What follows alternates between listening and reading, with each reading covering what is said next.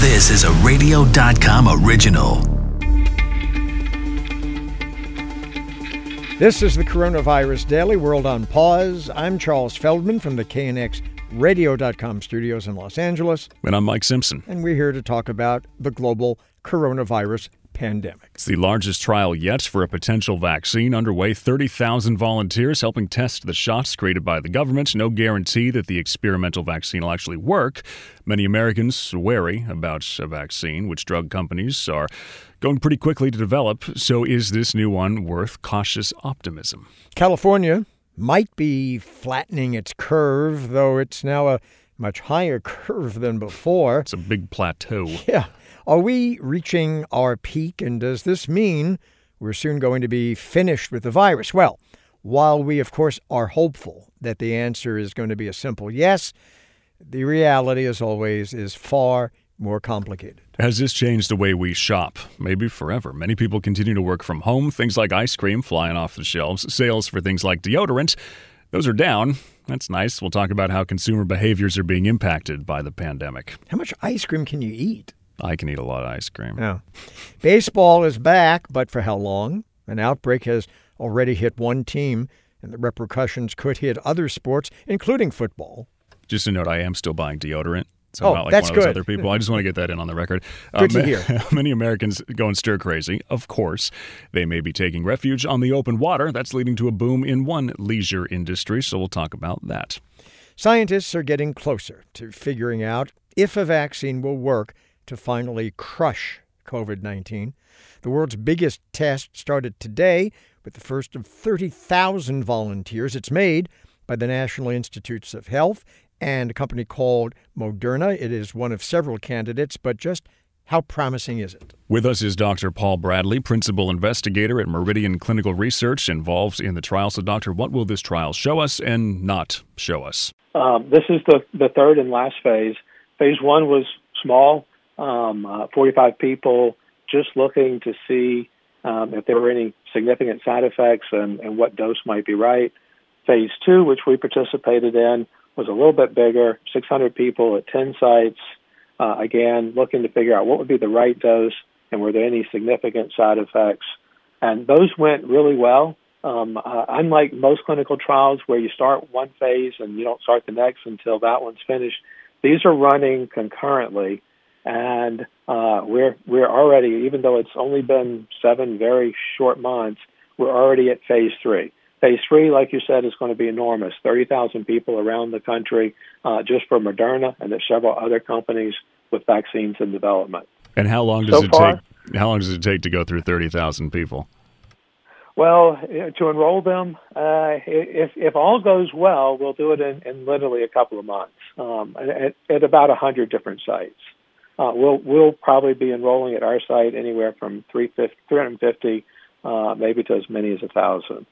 Now, but here now lies one of the issues that I'm sure you've discussed with your colleagues, because as you know, the polling is already showing that a large number of Americans are leery about any new vaccine, and some of these vaccines, the one that you're looking at now, in fact, if I'm not mistaken, is a brand new kind of technology for vaccines.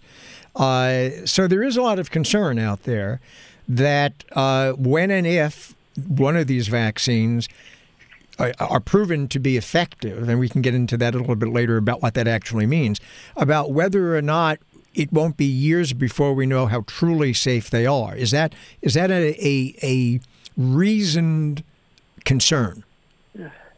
You know, it's as I was on hold waiting and listening to the tragic reports of all the increasing the spike in COVID and the deaths. With anything, there's a good and a bad. There's a risk.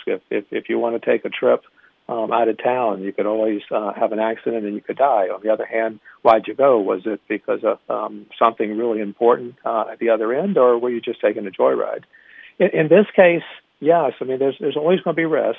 It is new technology. It's happening at, as the government said, the program warp speed. But there's a point, and there's a tremendous number of safety profiles and exceptions built in. And so we start out small, test some people, go a little bit further, test some more, and then test some more. So by time it becomes approved for the general public, we'll have already had probably amongst the different trials, probably over 100,000 participants. And you're hoping for immune response to prevent COVID after what, 1 dose, 2 doses? How would this one work? It varies. Moderna's is a 2-dose. Most of them look like they're going to be 2-dose. The first dose is given, and then roughly a month later, the second dose is given. And this is not uncommon, like the newer shingles vaccine, the same way. The idea, think of a vaccine as kind of a picture postcard, with the picture being that of the enemy. If you were going to go to war, you might want to know what the enemy looks like. And if you only got one glimpse of them, you might remember, you might not. But if you had two chances to identify them, and then you can probably do a much better job keeping that in mind, so that when the enemy comes, you're ready. You got your arms, your guns are loaded, and you're ready to attack. Now, I dare say that, again, lay people have, I think, a different concept of what an effective vaccine means than the way doctors use that term. I think that that's the case in talking to people. When you say at some point a vaccine is declared effective, what does that actually mean to you? Sure. Well, the phase 1, we have the initial report, and that was published in the New England Journal last week. And when we said it was effective, it generated an antibody response in 100% of the people that got the vaccine, meaning that when we drew their blood, we could tell evidence that they responded, that their immune system saw the COVID and responded to it. And in fact, we can compare that to people who've actually had COVID, and the response in those that were vaccinated was at least equal to or greater than the people who actually had the disease, which is, from our standpoint, a home run. Now, you can say, well, does that mean it's going to keep you from getting the infection? Well, we don't know. Phase 1 and phase 2 were low-risk people. They were healthy, and they were not necessarily out and about in the community. We were most interested in just what was their antibody response going to be. Now, phase 3 is totally different. Phase 3 is people who are what we say at risk. They're out in the community. They're healthcare workers. They're grocery store workers. They're going to be amongst people and have a significant chance of catching COVID. And now we're going to see if that antibody response translates into protection. Dr. Paul Bradley, principal investigator, Meridian Clinical Research, involved in this trial. Doctor, thanks. California might be hitting its peak when it comes to the coronavirus cases. Some health experts say this is the beginning of flattening the curve, although it's a higher curve than before. So is the worst behind us? Can we open everything back up soon? Dr. Peter Chin Hong with us, infectious disease specialist at UC San Francisco. So, doctor, we're hitting a higher peak, and we haven't beat this thing yet. I think of right now as being in California COVID limbo, so we can conquer everything and be at a good place if we continue to do what we're doing. So I feel that, with the more broad-scale interventions that Governor Newsom did a couple weeks ago, I think that we're on the right track, but it's not time to relax yet. But we're in a good shape right now. Yeah, I was going to say, what are the tentative trends? Because, the way it's supposed to work, and I think we didn't do it the first time, right? You open or close something and you wait 2 or 3 weeks to see before you do one other thing. Yeah. So we went back in a few weeks ago. What are the tentative signs of that right now, and are they positive? Well, there are various indices that we look at to really look at the health of COVID control in the state. As people know, on one extreme will be number of tests that are positive over the number of tests done. That's the test positivity rate. On the other extreme, we also look at hospitalizations and ICU bed usage. So that hospitalizations and ICU bed usage comes a little bit later than the test positivity rate.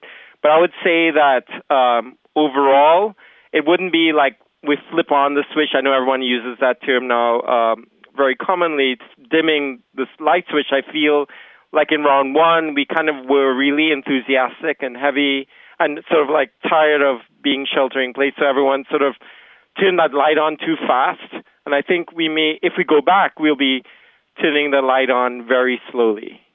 Now, there are some people who are saying we should, here in California, if not nationwide, go back for some period of time to a real strict lockdown, stay-at-home, shelter-in-place situation. The figures that you're seeing now in California, does that suggest that that should be done? I don't think so. I mean, I think we're in a very different place in multiple dimensions from late February, early March, and we can get into that into some more detail. But I don't think we have to necessarily en masse go back to shelter in place. We've learned a lot, and I think my approach is really thinking about ways to optimize what we're doing, make it a little bit better, tweak the system, and then follow the barometer, which is really, some of these indices we talked about, supported by robust contact tracing and quarantine, which we're doing. I know a lot of people have complained about not enough resources, but we're still doing a better job than some other states in that regard. In terms of treatments, we know we are treating people differently or better. We have learned some things since March. So there were all these people waiting for the death rate, to climb up as a lagging indicator. Maybe it will, maybe some of it will, but could it also be that the people who are ending up in hospitals are maybe staying there a little bit longer, but they are coming out of it at the end? Correct. We have, no magic bullet, but we do have remdesivir, we have convalescent plasma, we have steroids that we can use. We are better at knowing how to ventilate patients when they're on a breathing tube. And I would say that overall, we are seeing a younger group of folks in the second round. They're still the older individuals, but that may also affect mortality as well. Let me ask you something, because I was curious about it over the weekend, and I got more curious today because of something that President Trump said. On the weekend, his chief of staff went on television to say that perhaps in the next few days there's going to be some kind of an announcement that we're going to see some new therapeutic or something like that. The president this morning at his own news conference sort of echoed that, although his time frame was over the next few weeks. Do you have any idea what they're talking about? I have no idea. I hope it's not disinfectant, and I hope it's not hydroxychloroquine. Well said. Dr. Peter Chin Hong, infectious disease specialist, UC San Francisco. Doc, thanks. COVID-19 shocked the world. It is no understatement that the pandemic forged a new world that consumers and businesses just need to adapt to. Consumers' attitudes, behaviors, and purchasing habits, they're changing. And many of them will stay that way for quite some time, even after the pandemic is over. And for now, it seems shoppers are all about health and comfort. Sweatshirts and grilled cheese sandwiches, right? Phil Lempertz, founder of SupermarketGuru.com, spoke with WBBM's Cisco Cotto. We've seen a pivot as more people are staying at home, Phil. We are. And Cisco, there's no question about it. You can look at those radio ads, those TV ads where everybody's talking about Zooming.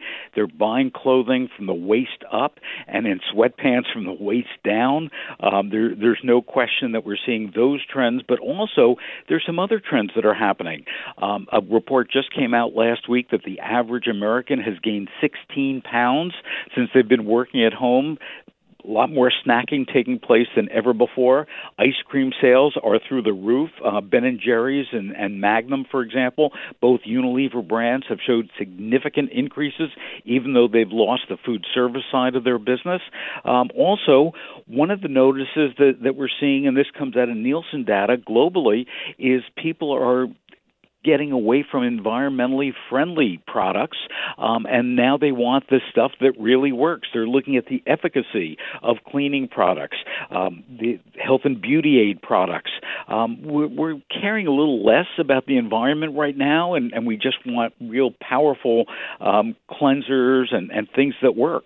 Do we know that the 16 pounds that people have gained, that it's not muscle because they're working out so much at home? No, do we know? No, it's not muscle. But I can tell you that we also looked, I guess about 2 weeks ago, and people are buying more exercise equipment for their homes because a lot of gyms, have been closed. Those people who live in high rises. Even their gyms have closed. So we are seeing people at least buying exercise equipment. Whether or not they're using it, who knows? One of the jokes that's been out there is people are just basically rolling out of bed. If they're working at home, they're sort of rolling out of bed. Maybe they're still in their jammies when they're on that Zoom call. What about those personal care products and the things that you normally need to look and smell good if you're actually out there working? Well, Unilever is also reported, because they've got a lot of those products. Those sales are down. So people aren't using as much deodorant. They're not using as much cologne. Maybe they're, combing their hair, so at least they look good on Zoom. But the rest, those sales are down. And keep in mind, for supermarkets in particular, it's a scary experience to go into a supermarket now. Whether or not you have to, see somebody fighting with the manager about wearing a mask. Everybody's wearing masks.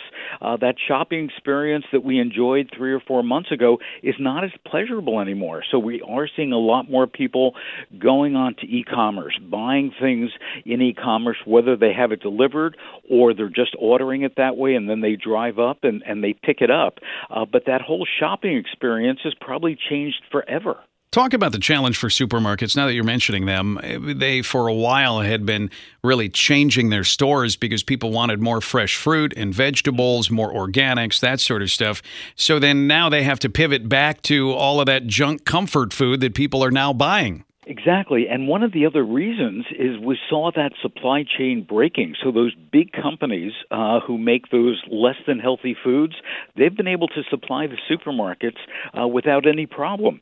It's those small, unique, healthier products that's really had a problem getting to the stores.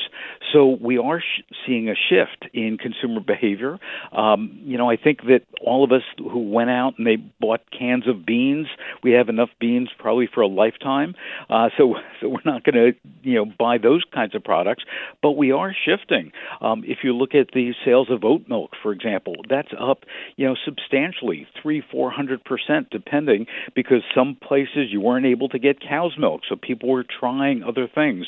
So the behavior has changed. We have gravitated because of supply to a lot more store brand products because those have been on the shelves, but people have tried different brands, and the question is whether or not those name brands are going to be able to get back those customers. This might be strike one for baseball. More than a dozen players and staff of the Miami Marlins have tested positive for the coronavirus. That led to the cancellation of their game against Baltimore and the cancellation of the Yankees-Phillies game in Philadelphia, since the Yankees would have been using the same clubhouse as Miami used last weekend.